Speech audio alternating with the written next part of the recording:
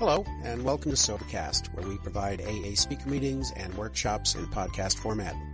We're an ad-free podcast, and if you enjoy listening, please help us be self-supporting by visiting Sobercast.com, look for the donate link, and drop $1 or $2 into our virtual basket. We hope you enjoy the podcast. Have a great day.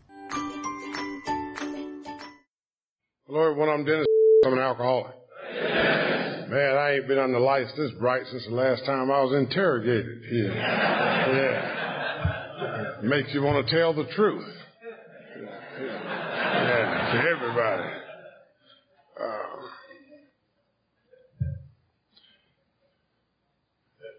Need my son. Who's that had sunglasses today? Yeah.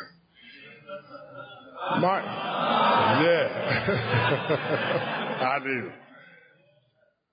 My home group is the Harrisburg group of Alcoholics Anonymous in Harrisburg, North Carolina, actually on the outside of Charlotte there.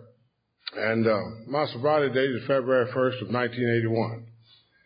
Now, I didn't mean for that to happen like that. It just did. If I had anything to do with it, I think I'd probably still be out there. You know, I was just thinking about something as I sat there, you know. Women, for the most part, say that we're not enthusiastic. We're not emotional. We don't have feeling. We're rational. We're thinkers. Well, see, those women never been to the Rock, though, see. That's what the deal is. They never get to see this enthusiasm. My story hasn't changed a lot, but I'm glad to be back at the Rock. Glad to be back at the Rock. And I'd like to thank the committee, and especially Bill and Jewel and Doc. And I'll tell you something. Anytime you got to speak, Doc don't help your nerves a lot, you know. And another thing I thought about, you know, Jewel's a good friend. But I tell you, I'm still not comfortable with judges knowing my first name. You know, that's just not a good. That doesn't feel like a good thing. I have I guess been around long enough to hear some things and see some things changed, and you know, we've gotten real intelligent here, and real modern. I like being close to Atlanta, and this roundup has people from California, Ohio, Illinois, I think. Lots of people from Florida. You know, we're kind of backwards back up in North Carolina. Our education system is still behind everybody else's. We're still arguing about the school board and all that stuff up there. But interesting, there's some interesting theories coming out about alcoholism these days. You know, when I got here, they wouldn't let you talk about stuff like that. They were focused on the solution. And some of them are interesting. But I'll tell you one thing, I am perfectly convinced of this, and it's probably the only thing I'll say up here that's absolutely correct tonight, and that is that I am positively sure that I'm sober by the grace of a loving God that manifests himself in the program of Alcoholics Anonymous, the fellowship of Alcoholics Anonymous, and a continuously growing circle of friends like yourself. Now, that circle has grown every time I do what's suggested that I do in Alcoholics Anonymous. It grows every time I take a step. It grows every time I utilize one of the principles contained in these steps. It grows every time I meet new people. It grows every time I share with you. But it grows even more when I allow you to share with me. And I like that. I like being a part of that process. But I didn't like getting here. I got here, I didn't like old timers. Didn't think they liked me. I wasted a lot of time watching them watch me in Alcoholics Anonymous. That's right. I just always did seem to be right in the middle of the solution, complaining about the problem. And that didn't start in Alcoholics Anonymous. That started in life. And I got here, and these old timers were all sitting on the back row. I don't want to sit on the back row. I'm a good Southern Baptist. I broke in on the back row. I want the back row. But these guys always got to the meeting early. They got the back row, and the back row had old halfway house furniture in there, you know, the wore-out sofas. See, up in North Carolina, we buy living room furniture, and when we wear it out, we move it to the den. and buy some more living room furniture. And then when we wear that out, we rotate it again. We buy more living room furniture, move living room furniture to the den, move the den furniture to the front porch. And then when that wear out, we rotate it again. When we buy more living room furniture, move living room furniture to the den furniture to the front porch furniture, we donate it to the local halfway house.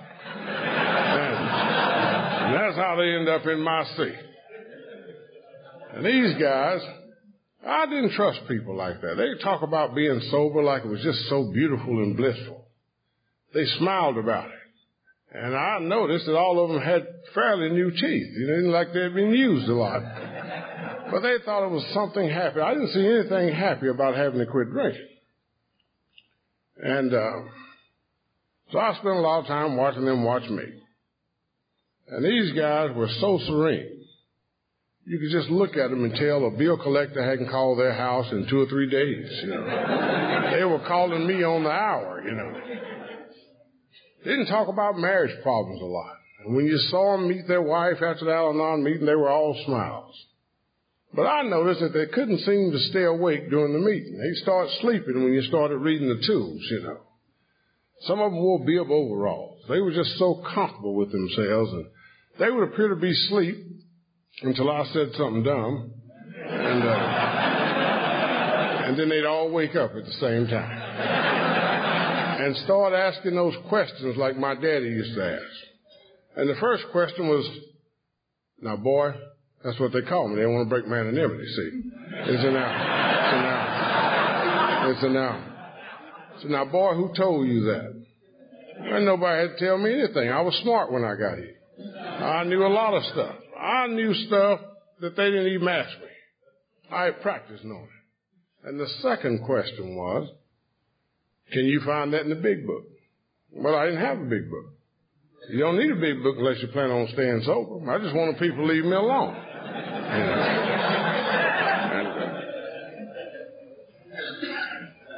And the last question was always, boy, who's your sponsor? Well, I didn't have a sponsor. Didn't want a sponsor. I mean, why would I go out and purposely find somebody to tell me what to do? I don't like being told what to do. Besides, I got a wife. She's telling me what to do. You know, I've got state highway patrols telling me what to do. Local bankruptcy judge telling me what to do. Boss is trying to fire me. He's telling me what to do. I've got more help than the average man needs, and they want me to hire somebody else to tell me what to do. You know.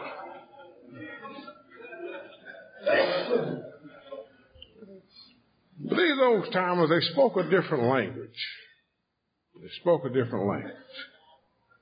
One of the things I remember them telling me about this AA deal, I remember hearing them saying it vividly. They said, now, boy, the fellowship will get you dry, but it's the program that gets you sober. I had no idea what they were talking about. But I can honestly say today, my life did not change significantly until I began to do what was asked of me, particularly until I began to deliberately take some deliberate action to take the steps of Alcoholics Anonymous. And my life has continued to change. I'll tell you one thing right now. Nothing has impacted my life like the 12 steps of Alcoholics Anonymous. I've been through a lot, experienced a lot of things, college, army, lots of stuff, but nothing has impacted my life like the 12 steps of Alcoholics Anonymous. But these guys were kind to me. They outlined a program of action for me. I didn't know how much they loved me, but they outlined a program of action for me. And back then, they didn't tell you, don't drink and go to meetings. They told you not to drink and told you exactly what meetings to go to. You know why? Because they were sitting up in those sleeping too, harassing people. I was convinced that these people said, while I worked all day, and most of these guys were retired, and they sat at home with nothing to do but think up hurtful stuff to say to me when I came to the meeting, you know. So we got started. They outlined a program of action for me. And my program of action consisted of all speaker meetings, except one on Tuesday night. And it was a step study meeting. But I went there with instructions not to say anything because they didn't want anybody to know they knew me yet. So I showed up every Tuesday night with my 12 and 12, and while you shared, I listened, and sometimes I read. But the magic began to happen for me in these speaker meetings. After a time, I began to hear something differently. I'll tell you what I heard. I heard the onset. I heard the problem. I heard the solution. But the most important thing I heard was the program of action that brings about that solution. And that's really the reason I go to meetings today. I go to meetings because I want to hear the onset, the problem, the solution, but most importantly, how you're utilizing the program of action that brings about that solution. Now, I didn't know anything about Alcoholics Anonymous, didn't want to sponsor, didn't know anything about the steps. But I knew I had drank like you drank, I felt like you felt, I thought like you thought. I knew I belonged in Alcoholics Anonymous. Thus began my journey in Alcoholics Anonymous. I'm an old country boy from Cleveland County, North Carolina, born on a cotton farm up there now, and I was ashamed of that for a long time. But I've done some thinking about that. Anybody that was born in Cleveland County, North Carolina, in 1953 was born on a cotton farm too. That's all they had up there, you know. I started having trouble right off the bat. Had all these sisters hanging around. Had 5 of them. You know, they seemed to get special treatment, wearing pink dresses and pastel-colored dresses on Easter. You know, I'm just an old egghead boy. They give me a pair of shoes and jeans, send me to church. I was so sensitive that I would cry when they recited that little poem about what a little girl's made out of, sugar, spice, and everything nice. Man, I did not want to be made out of frog snails and puppy dog tails. Man, I had to cry about that, you know. And I just couldn't stand that. Well, I started having some more problems. Started wearing glasses when I was 5 years old. Now, I hadn't figured out what that's about yet. I couldn't read. I don't know what they wanted me to see so bad, but I had some glasses. I later learned that I've got a weak muscle and an uncooperative muscle in my left eye. And, I look up, it looks back down sometime, you know. When I start laughing, one eye fly open, the other one closed, you know. So I got all my school pictures with one big eye and one little one on them, you know. They tell me to smile, and I try to do it, you know. I didn't know that then, you know. But now, I went to the first grade. I had no idea what was wrong with my eye. I just wore glasses. But I got in the first grade, and I had a guy that sit right in front of me. We had this big table. His name was Albert Ray Chambers. Had some pretty white teeth. Eventually married my sister. The whole family got pretty white teeth. But anyway, he's sitting there smiling at me. I said, well, I'm making friends already. And we went to lunch, came back, and about 2 o'clock, he's still smiling. And he finally leans over the table and says, do that again. I said, do what? He said, make your eye do that again. I had no idea it was doing it. And eventually I had to quit drinking because of that eye. You know, I quit drinking. I couldn't drink in bars because of the eye, you know. I guess I'd get drunk. My eye would be the first thing that got drunk on me. It started looking around at people, you know. And I get kicked out of the place. You know, I'm sitting there drinking, a little offended because the place doesn't serve Thunderbird. And you know, I'm drinking. You know, short people will not let you enjoy a good drunk. They just mess up drunks, you know. And I'm sitting there and I'm drinking. Well, it's usually a short guy on the other end of the bar drinking. They sit on the end of the bar so they can see everything. I'm drinking, he's drinking. I'm looking at him, he's looking at me. Well, I ain't realized my eye is looking at him, you know.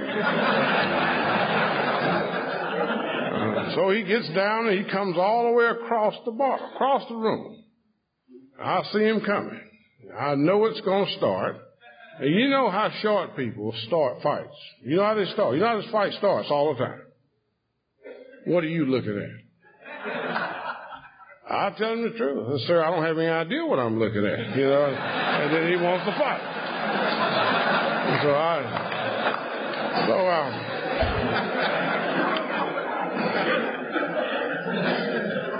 Had more problems.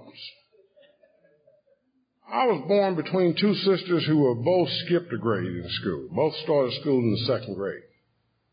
I've never wanted to follow instructions. I've never had a desire to play by the rules. And I guarantee you, I would not be sober today. I would have never taken the steps had my very life not depended on it. I enjoy doing nothing. I found out shortly after arriving on the doorsteps of Alcoholics Anonymous that I'm not just physically lazy, mentally, emotionally, and academically lazy. I'm spiritually lazy. I sat around a long time in Alcoholics Anonymous and wasted my time and your time doing nothing in Alcoholics Anonymous. Well, they don't let you do that in school long. So I started having more problems as I grew up. After getting about to the 8th grade, and I think back now, and my parents' home was a good Christian home.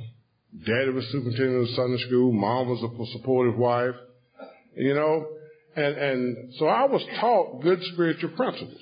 But even in Sunday school, I began to perfect the very character defects that would keep me consumed by my alcoholism for a long time. The first thing I began to do is memorize things. If you're going to make it through church, you got to memorize stuff. Not memorize Bible lessons, memorize scripture. Spout that stuff off, and they say, Elders, you got a fine son. I said, well, don't he though? Tell him again, And then I perfected the art of manipulating people. I learned how to act like you wanted me to act, do what you want me to do, say what you wanted me to say until you quit looking. I'd do what I wanted to do then. But Dad had long arms and fat fingers, and he could thump you into a coma. Bam! You just kind of like coming out of a blackout. You figure out what it was, and modify your behavior a little bit. At least to get through the deal. But then Shepard was a good place to grow up because we missed the whole civil rights movement. We were about 13 years old before we realized we were supposed to hate each other.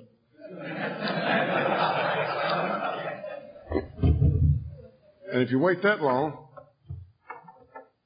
I got to get my water all messed up here. If you wait that long, it's about too late to start hating each other. So the schools were integrating in Cleveland County, and I found out that I even felt different from other black people. Not even comfortable around other black people. We had an end of the school party there when the schools were integrating, and I had never had to dance before. When I found out at that party that I couldn't dance, and I never had to do it before. You don't dance in Sunday school, don't dance in the cotton field, so I didn't need to dance, And the other thing I found out is that I didn't have a cool walk like the rest of the black guys had.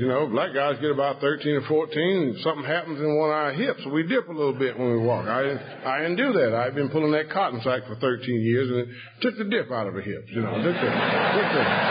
glide out of my stride. And so, and then I'd been laying around in the bathtub on Sunday night, taking a bath on Saturday night, listening to a country music station out of Gaffney.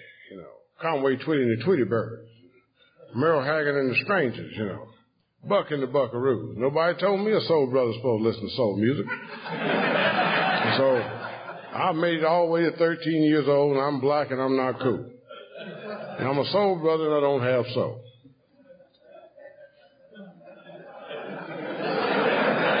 But that summer I found something that would do the trick.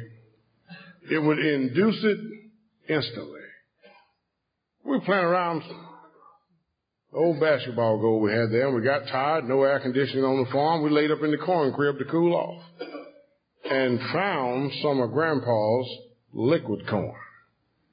Yeah, my friend's grandfather was liquid corn. I think it was Old Crow, a Kentucky gentleman, one of them, And we knew a little bit about the United States Constitution, government, and we voted on it, and majority rule, and we drank Grandpa's liquor.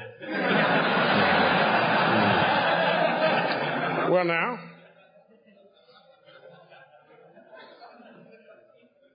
about 5 or 10 minutes later, my kneecaps began to tingle. That's right. I'm acquiring soul, slowly but surely. And you know, then I acquired 20/20 vision. I was seeing to everything. I didn't need those glasses no more. And we, like two Baptist boys, we knew it was illegal to feel that good and be Baptist, so we hid up under the plum bushes between the house and the church and talked about what we'd do if those Brentley girls came along. And they didn't come along, we didn't get to do it. Which don't bother me at all now because I didn't know how to do it. But anyway, I knew I had to have some more of that stuff. Didn't know how I was going to get it. But anything that make you feel that good, I got to have some more of it. Now, my next encounter with alcohol, I was going to make some myself. Now, I had not made wine before, nor have I made wine since. But I knew how to make wine that day. See, I understand cyberspace. I understand computers. I understand the ability to grasp information from nowhere and just have it. I've been doing that a long time, So I bought me up some wild cherries. We moved off the farm then, threatened my sisters, not to make them not tell it. Boil that stuff up in an old pot on the stove there and let it cool. Poured it in 2 mason jars. But I didn't have that fermentation process figured out. I knew it had to ferment somehow. And it won't ferment while you're looking at it. It won't do it in the light. It's got to be dark. So I dug a hole in the backyard. Buried my concoction. Went back and sat on the back porch for about 5 minutes. It's got to be ready now.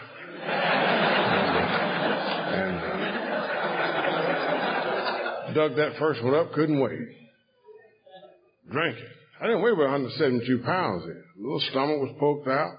I was disappointed. It did not produce a high. I couldn't figure out how to get the alcohol in it. Finally, out of frustration, I went to the medicine cabinet and poured a little rubber dove in it, And I'll tell you what, drank that one sometime later, but I'll tell you what, it didn't produce a high either. It produced the worst case of gas I ever had in my life.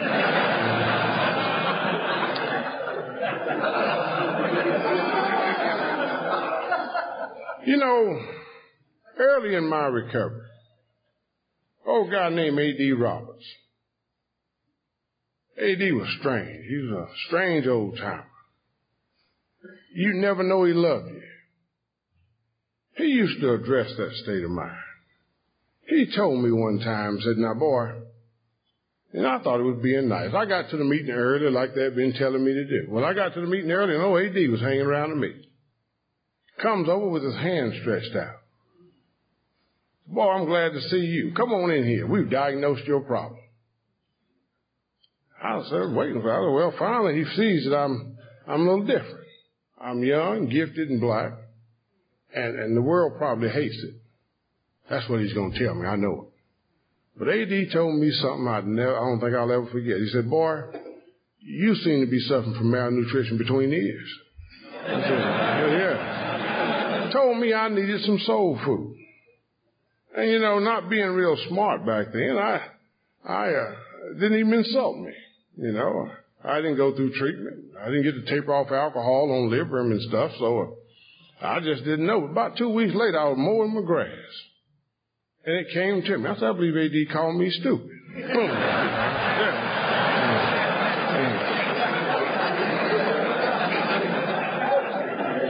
But I thought about that a lot, and A.D. didn't call me stupid. A.D. did something to get my attention, to challenge my thinking process. See, A.D. had noticed something about Dennis Nance that everybody that knew me up to that point had noticed.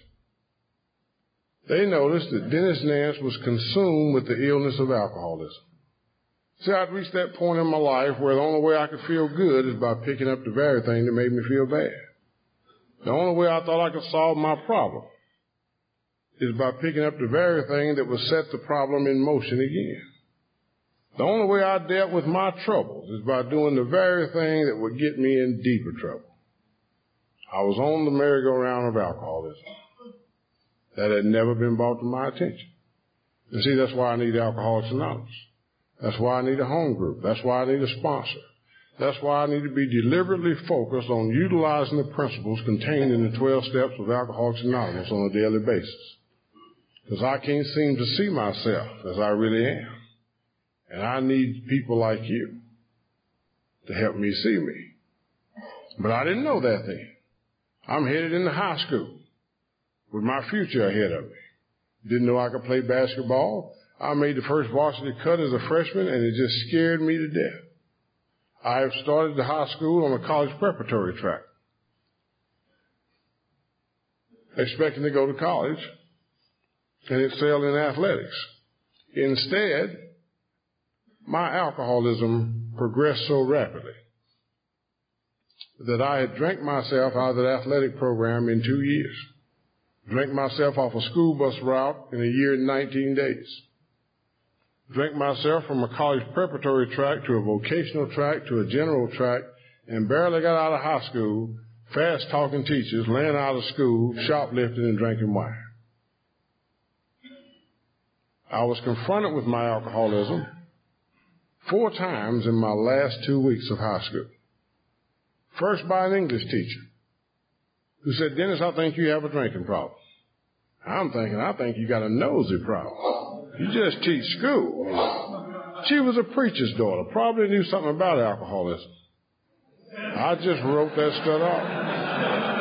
I just wrote it off. School teachers don't know anything. I was brilliant at 16 and 17 years old. But you know, the next 3 people that said something about my drinking were classmates. They were 17 years old, just like me. The first of those was another preacher's daughter, Sylvia. Had her doing my history homework. "Dennis, I think you are alcoholic." Now that hurt me. You know, I could handle being a drinking problem. I could handle being a hobo. I could handle being a bum or a wino, but I didn't want to be alcoholic. But she did my history homework, and I graduated. Then there was Linda Lowe, who penned in my annual, "Dennis Nance, you're a nice guy. Stay off the booze and everything will be okay." And then there was Janice Morgan. I saw Janice a couple of weeks ago. Janice was always forthright, blunt. She was more or less the moral conscience of the class. She also penned in my annual, "Dennis Nance, someday reality will hit you in the face and you won't know what to do." It's amazing. It took me 10 more years of drinking to see the Dennis Nance that they saw. And see, that's why I need Alcoholics Anonymous. That's why I need a home group. That's why I need a sponsor. That's why I need to be surrounded by people who love me enough to tell me what they see. Leaving high school, I was mad at everybody, especially my parents. They were trying to give me the things that any loving parent would want to give a kid. Since I'd messed up my ability to go to college, they wanted me to go to vocational school, go to church, come in a reasonable hour. Dad set me down many times and said, "Son, you don't have to do anything to live here. Just respect your mama, give us a little to contribute to the household, and you're good to go." I couldn't do that. Couldn't do that. So I went to see my local Army recruiter. They'd always told me, "You'll never be able to join the Army because your eyes are too bad." I went to see my recruiter, and I could see his expression on his face as I walked up the sidewalk. When I got in, he said, "Man, that's the best eyes I've seen in a week." I said, well, I'm the man you need to see. Well, I was in the Army in short order. Went home, and Dad was sitting on the front porch, as he did, smoking my cigarettes. And that's what he did. In his pastime, we start smoking, he started smoking. We move out, he quit smoking. If he had to buy him, he wasn't smoking. So I'm sitting there, and Dad, I joined the Army. He said, "Son, that's good. You're not doing anything else. Go tell your mother." Well, I knew Mom was going to get excited. She wanted me to take typing. She made up excuses for everything. I come in drunk, she'd make up an excuse. Lose my car keys, make up an excuse for me. give him another chance. But I joined the Army, and I told Mom, I said, Mom, I joined the Army. She said, no, you didn't, Dennis. I showed her the papers, and she started crying and hollering and rolling all over that bed. And I said, I finally got her back. And I got one. Yeah. I said, I finally got her back. And while she was sitting there crying, I went into my bedroom and sat there and listened to her. And, you know, about 4 weeks later, I was down at Fort Jackson. I was in there crying and hollering, rolling all over my bed. I was did that a lot. And I got those phone bills with 6-second hang-ups on them where I'd call home and start crying and hang up. But the Army was good to me. It seems like the Army likes big, belligerent, sorry, self-centered drunks, and so I made rank fast. I only did 6 months in Vietnam, came back to the 212 group for a year, did 40 months on the Czechoslovakian border, 2 years as a drill sergeant, and I'm out. 8 years on active duty. Well, coming back from Vietnam, I didn't realize it, but I went into nuclear weapons. And I remember a first sergeant telling me, Dennis, you'll never have to work again if you just keep your nose clean. But I couldn't do it. I began to drink backwards. I began to drink stuff like Thunderbird, Mad Dog, and Night Train during the week and taper off something light like Boone's Farm or Annie Green Springs during the weekend. I don't think my wife really knew how much I drank. But I began to get arrested and get cited for drinking-related infractions of the law. I won't bore you with the details, but I had 5 of them. The first one resulted in me being assigned to Germany, because you cannot be in nuclear weapons or be an alcoholic. So to keep me from being convicted of a drinking-related charge, I got sent to Germany. Well, in Germany, I got 3 more. They covered them up, slid them to the side, and eventually fined me $50 one time to keep me from going to jail in Germany. But when I got to Alcoholics Anonymous, my reality was so distorted that I had forgotten about those things. I look back, and there are 2 definites that I see. As my alcoholism progressed, my concept of God seemed to deteriorate. And as my alcoholism progressed, my ability to be honest deteriorated. So when I got to you, and you asked me, Dennis, have you ever been arrested for a drinking-related charge? My answer was, of course, no. Because in my mind, if I was not convicted of it, I didn't do it. It took me about 3 years in Alcoholics Anonymous to get healthy enough to accept and assume the responsibility for all that stuff. And that's when my alcoholism began to really impact me. Well, coming back, making this transition out of the Army was a problem for me. See, I knew that the Army was right on my case, getting ready to catch up with me. Lieber had been on my case for a long time. So the Army's way of doing it was sending me to an unaccompanied tour to Korea. Lieber's way of doing it is divorcing me while I'm gone. And so now, look, I know when people are trying to get rid of me, so I just say I'm getting out. I was up for 2 discharges at the same time. So we start transitioning out of the Army. Bring Lieber back to North Carolina, and I go out to Oklahoma, and I begin to drink like I want to drink with the wife and kids gone. And things begin to happen rapidly. I began to wake up in places that I'd never been, with people that I don't know, doing things I had never done before. And enjoying some of them, I might add, you know. The house barely escaped foreclosure on the house. A kind gentleman bought that house and kept it from going into foreclosure. Salvaged $4,400 out of a $21,000 house. It's easy as looking back. In 1977, we got off the planes from Germany. We were entirely debt-free. We just paid off all the credit cards while we were over there, all the credit cards. And we bought a small parcel of land in North Carolina, went back out to Oklahoma and bought a house out there. And we're just kids, like 23, 24 years old. And here we are, roughly 24 months later, we're absolutely bankrupt financially. And it took some time in Alcoholics Anonymous before my wife and I, and in Al-Anon perspective, we quit fighting about this stuff. See, the first thing is that after salvaging that $4,400, I sent Libra $1,300 of it and promptly drank myself into a blackout and woke up broke. Don't know what happened to that money. And I didn't understand blackouts when I got here.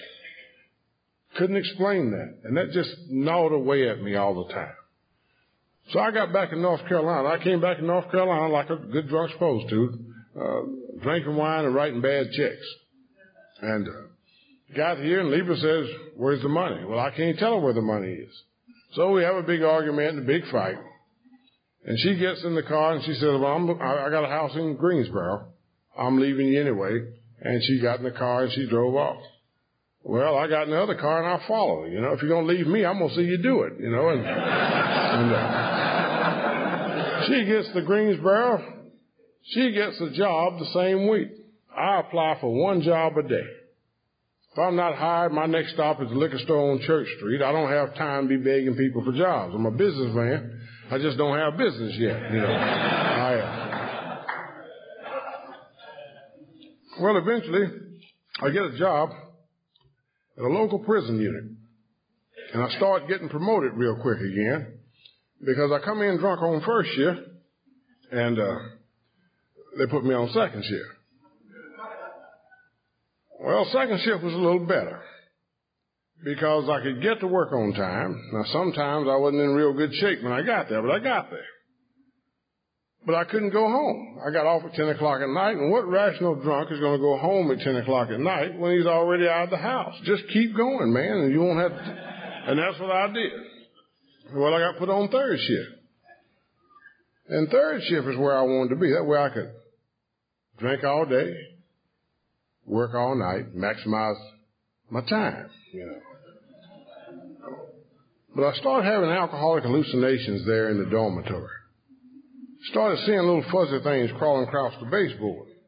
And these guys couldn't see them. See, my eyesight had got pretty good by then. I could see stuff they couldn't see. And I'd see bubbles floating through there and stuff like that. And eventually, these people in prison started signing petitions and writing grievances trying to have me fired. And mind you, some of these people were psychotic.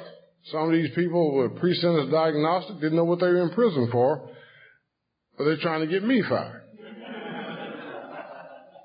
I've surmised that when you're so sick, crazy people don't want to be around you. You're in bad shape, you know. In 1980, I was invited back home for a Thanksgiving dinner. And got back to the Thanksgiving dinner, and I found out that they had assembled the family to find out what they were going to do with me. And they asked me about my alcoholism, my mother and my sisters, and they asked me about going to a Veterans Administration facility, and they asked me about talking to the minister at the church. And I promptly cussed them out. Started a big fight. Because I was sure at this time that God was out to get me. Just didn't think he liked me very much. He seemed to work well for other people, seemed to help them prosper, but he just didn't seem to do a lot for me. So if you're going to win those fights, you got to cuss them out and leave. And I did. And I woke up out of what I know now to be my second recognizable blackout, headed back to Greensboro, headed back home. That night I had that moment of clarity that we hear a lot about in Alcoholics Anonymous. For some reason, I reflected back on my time in Germany around 1975. My wife's uncle had gotten sober in this strange thing called Alcoholics Anonymous. Nobody knew much about it. They just knew that Dan was sober. Dan was the town drunk when I was growing up. And we got letters from 2 or 3 family members. Said Dan had quit drinking. He was courting heavy again, had gone back to school. He was going to some kind of meetings. And he was working in the Chapel Hill area in the college community. And I said, I'll just call Dan and ask him about this thing called alcoholism when I get there. Of course, when I got home, I could quit alone. I didn't need Dan to call me, so I just didn't call. But Dan called me. I think God had begun to work in my life a long time before I realized it. Dan came by. And being nice, I said, Dan, come on in, make yourself at home. You know, he did. Dan just pulled off his shoes, laid down on my sofa, and went to sleep. I hated people that could do that. I went out to check my car, meandered around. See, I'm cooking Sunday dinner, hoping that my wife won't leave me. And on the way back in, I look in the back windshield of Dan's car, and he has an old faded out book. Didn't know it was a big book at the time, but I could make out Alcoholics Anonymous on it. Had pages in it were brown. The book looked like it was out fairly worn out. Had some pamphlets in there on alcoholism. And immediately I tried to get in Dan's car, because I'd have stole that book if I'd have gotten that car. So I went in and asked Dan about his book. Dan, just tell me about this thing called alcoholism. And what did I do that for? Dan talked for what seemed like 2 hours. Probably no more than 10 minutes. And finally Dan said, well, Dennis, if I dial a number, will you talk? I said, Big Dan, if you just shut up, I'll talk, you know. And I talked to a guy named James. James wanted me in his office at 9 o'clock Monday morning. I went down there. James gave me a little 20-question test. I made 100 on it. I could take tests pretty well. And he talked with me freely about his alcoholism, talked about being locked up, talked about neglecting his family, neglecting his health, abusing his kids, being charged time and time again for the same alcohol-related crime. And I didn't trust it. I had never heard anybody talk about themselves like that. I said, I'm not telling this guy anything. Probably have me arrested after I start talking. But I wanted out of there bad. I was uncomfortable. So he talked for a while, and he said, Dennis, if you're going to stay sober, you're going to need this book. Gave me a brand new big book. And before I could get out the door, he said, well, wait a minute. He said, Dennis, do you think your wife and your kids will come in for counseling? Well, I knew they would come in for counseling. I knew Lieber was ready to get in front of anybody that would listen to her about my drinking. And my kids was just, I think, 5 and 7. You can't trust kids that young. They'll tell the truth if you're not careful, you know. And so I thought maybe they'd be down there telling my business. And I didn't want anybody knowing my business. I've learned since then that drunks don't have any business. And if they got any, you give them a drink, they'll tell you their own business, you know. Give them any more than that, they'll tell you your business. They know it. So, Libra just started going to Al-Anon. And the kids went through a couple of counseling sessions, and Dennis slid into Alateen when he was 9 years old. But the family dynamics changed. Libra got real bossy. I'm going to Al-Anon on Monday night. And if you want to go anywhere else, especially to an open AA meeting, you need to take the kids. You're their father. It's about time you do that. My tactic was to start an argument, and while she's crying and snorting and all that stuff, I just get in the car and ease on out and stay going all night. But she had got to where she would not respond to my little smart remarks. She'd just back out of the car and go right on the Alateen. And then, maybe a couple of months later, she does it again. This time, she wants to go to retreats, workshops. Dennis, I'm going to Bonnie Doon. What's Bonnie Doon? It's an Al-Anon retreat. How much does that cost? She'd tell me, Lee, we can't afford that. I said, Dennis, I've been living with you. Can't afford not to. She'd get in the car and leave.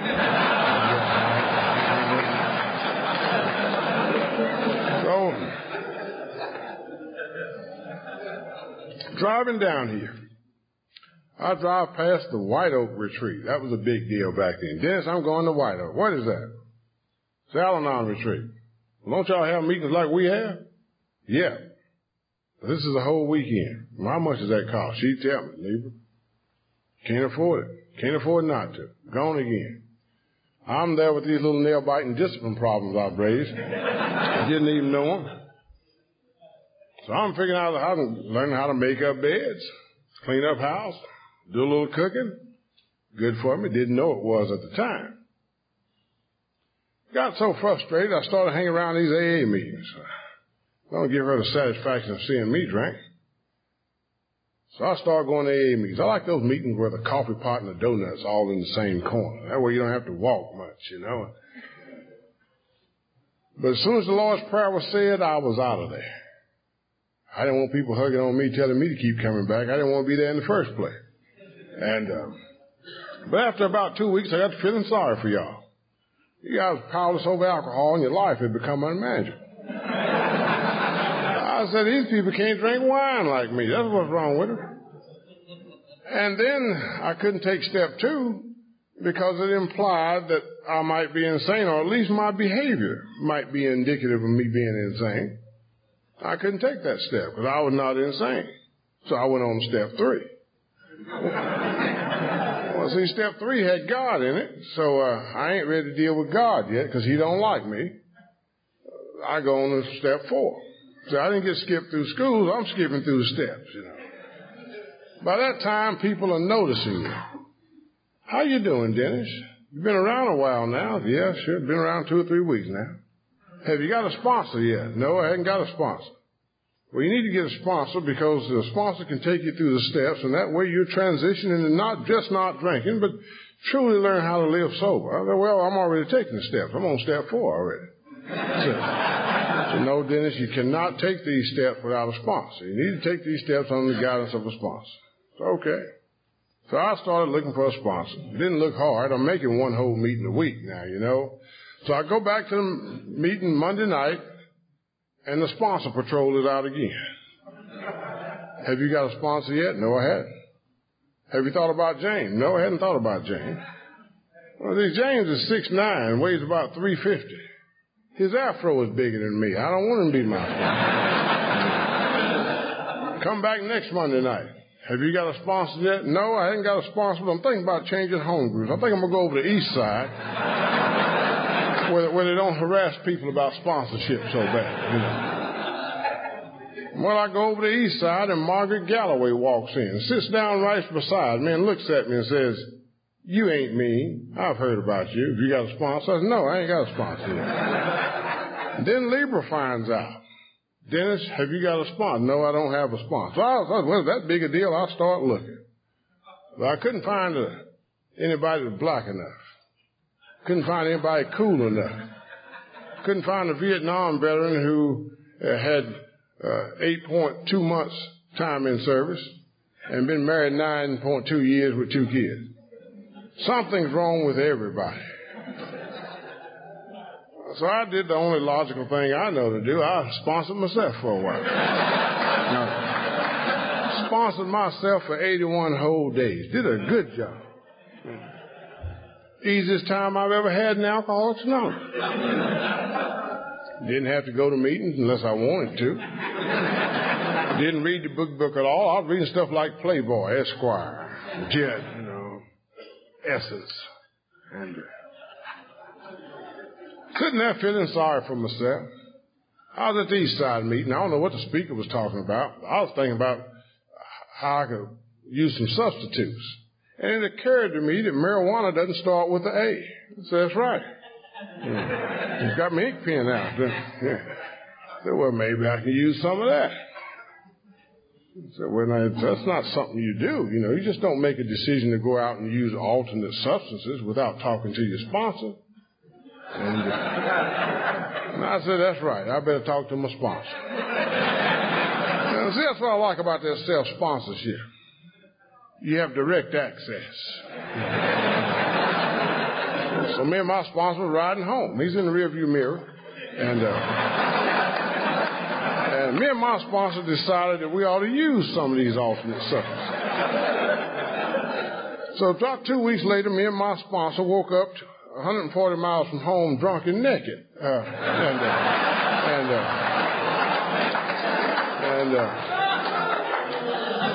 So I had to get back to Greensboro and hire on some new sponsorship.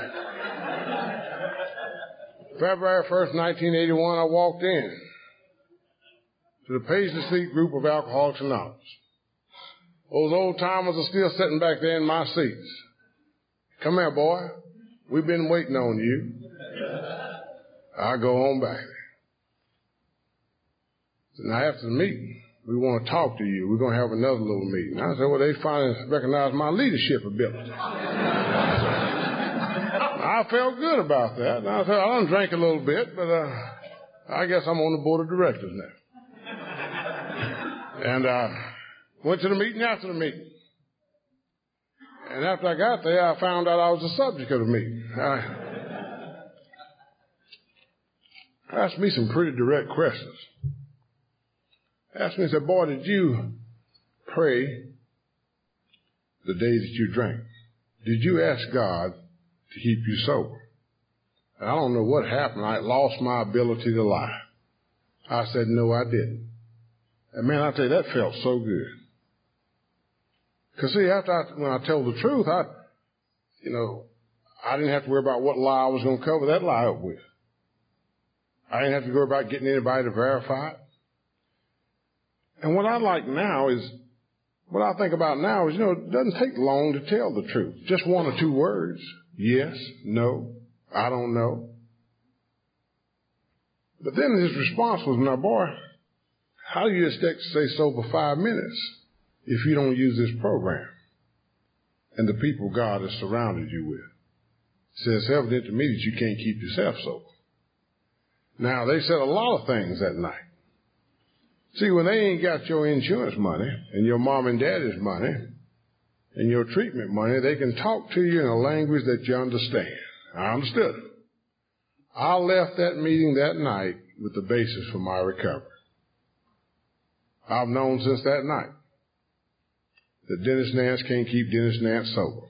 I'm going to need Alcoholics Anonymous to do it. I've known since that night that Dennis Nance can't replace his alcohol with any other mood-altering chemical. It's got to be total abstinence for me. That's just for me. Third thing I learned is that Dennis Nance is going to have to effect and maintain a relationship with God as he understands him or as he misunderstands him.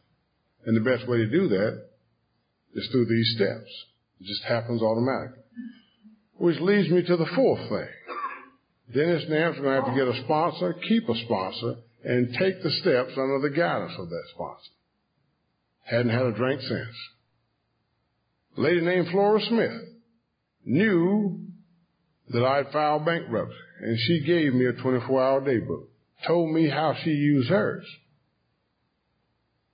And I went home that night, and for the first time in my life began to pray. Now, I didn't just walk in the bedroom and do it. My first prayer as an Alcoholics Anonymous started in the bathroom. I go in the bathroom, run some water in the sink, flush the commode, turn on the shower, and while all that noise was going on, I said, Lord, thank you for keeping me sober. Shut all that water off and go to bed. I didn't want anybody to know I was praying. I wanted them to think I was praying sober just by myself. But after a while, my prayers changed. I started praying for the courage to pray in my own bedroom. I felt guilty about using the power of God to stay sober and not acknowledging that openly. Lieber came home one night from an Al-Anon meeting, frustrated. She said, I've been telling my sponsor I'm going to do something I hadn't been doing. I'm going to start doing it tonight. And she just stormed right down the hall, right on back to the bed. And I thought maybe she had a little Victoria's Secret something laid out back there. So I followed her on back there, Got back there and she had dressed for bed and she was kneeling on the side of that bed praying. And since that day, we began to open and close our day with prayer and meditation, sometimes jointly, most of the time separately. But it's a must. Kids somehow just gravitate right into Alateen. So I know the power of AA, Al-Anon, and Alateen. I know what can happen in a family. It doesn't happen to everybody. But every family member deserves the right to get well. My life has changed so drastically from what I thought it would be in Alcoholics Anonymous that I don't have time to tell you all that. Opportunities that were passed up and drank up reappeared. Been married to the same woman 34 years now. My kids are grown and gone. Lieber and I got married so young that we educated ourselves. One would go to school a while, another one would go to school a while, and eventually I was able to go back and finish an undergrad and then on to a master's. Not because I'm brilliant, but because of the power of God and the power of following instructions. That's what I learned in Alcoholics Anonymous. Life today is a lot busier than I thought it would ever be. I just wondered what I would do with all this time if I'm not drinking. You know, I've had marriage problems, job problems, money problems, car problems. I've had all the problems we have in this program, just good old life problems. And I guess sometimes I forget about those problems because they're just so much better. Life is just so much better than it ever was when I was drinking. Sometimes I forget about how hard it was. Even coming down here, I've lost 2 sisters since being sober. One at 47 and one at 54, both of congestive heart failure. One as recently as March. So settling her estate and going through all that legal stuff. And then another friend was be buried tomorrow at 11 o'clock. Long-time member of Alcoholics Anonymous. Dedicated member of Alcoholics Anonymous that helped a lot of people in our area. The first sponsor, lost him. Job changes, layoffs, reorganizations. As a matter of fact, I'm on call now. I just got somebody to handle it. So I've got to leave early. I won't be able to stay the whole weekend with you. But you know, all of these problems are problems that I used to wish I had when I was drinking. And this program gives us a proven way to work through those problems. Life today is good, pretty good. I have a job where I'm able to be of service to God's people most of the time, on most days. And I think sometimes about my grandkids. I learn a lot from my grandchildren. They know how to live life a day at a time. They know how to ask for help when they need it. They know where help is. They know how to go to it. And they seem to do it naturally. My oldest granddaughter, I think, is training to be in Al-Anon. Came home from AA one night, and she was already there. I walked in, she just jumped up off the couch. Hey, Big D, how you doing? That's what my friends call me. And then my son jumped up, and he said, don't call your grandfather that. You call him Grandpa. Well, she comes up to the bedroom after I get undressed and says, hey, Pawpaw, I know your real name. I just can't say it. Then another time I come in, and she says, Pawpaw, we're going to have ice cream and cake after we eat dinner. But I've already looked in the refrigerator, and we don't have any ice cream and cake. So I'll go with you to get some. And, it's like, you're going to make some drunk on his wife. Then there's cute little Inez, left-handed and gifted, photostatic memory, just as manipulative as she can be. Talks nonstop. Don't know where she gets that from. I'd pick them up on Friday afternoon. I was off on Fridays back then when I first moved to Charlotte or Greenville. And I'd pick them up, and so I'd be with them all day Friday, most of the day Saturday. And by Saturday, I'm worn out. Inez has just talked me out, you know. So I sneak up to get a nap. And Inez sneaks up too. While I'm sleeping, she's on the side of the bed talking. And she wakes me up. Papa, I don't go to sleep. She starts back talking. I start back sleeping. She wakes me up again. Well, about the third time I wake up, and she's laying right on my chest just looking at me. I said, what are you up to now, girl? She says, Papa, I like you. I said, well, girl, you just paid your college tuition. You know, just pick out the college you want to go. So go on when you want to go. And then old Chris arrives on the scene, my grandson. For some reason, he likes AA chips. And he doesn't know the difference between those and money.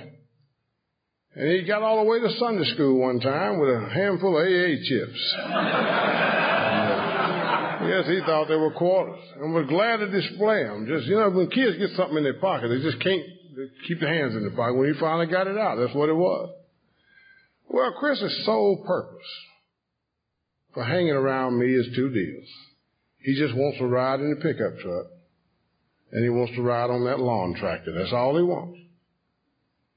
He loves Sunday school. But when Sunday school's over, in his head, church is over. And before he goes to his class, he said, Papa, when we finish, we're going home to ride the tractor. Now, we don't do it every Sunday. But on some Sundays, Chris and I just go home and ride the tractor. You can get some good riding time in while all those church folk occupied, Good solitude. And I believe that God sometimes would have me connecting with my son, my grandson. I just think that's the way it is sometimes. The most important thing this program has given me is a relationship with the God of my understanding. That relationship has solidified. That relationship is the basis for every other relationship in my life. If that one is intact, everything else will take care of itself. So much so that the same church that I rejected in the middle of my alcoholism recently asked me to serve on the deacon board. It's a long way from the liquor house back to the church. It's a long way from the liquor store back to the deacon board. Now, why did all this happen? I didn't plan that. It happened because of the program of Alcoholics Anonymous. I would hope at this stage of my recovery that I wouldn't have to tell everybody or anybody how many people I sponsor, where I talk, where I'm gone, what I'm doing, how many floors I mop. I hope that people would see some godliness in me when they meet me. I hope today that I will become as good an example of Alcoholics Anonymous that those old timers showed me when I first got here. It provided so much hope, so much encouragement. And I thank you all for that. God bless you, and have a nice weekend.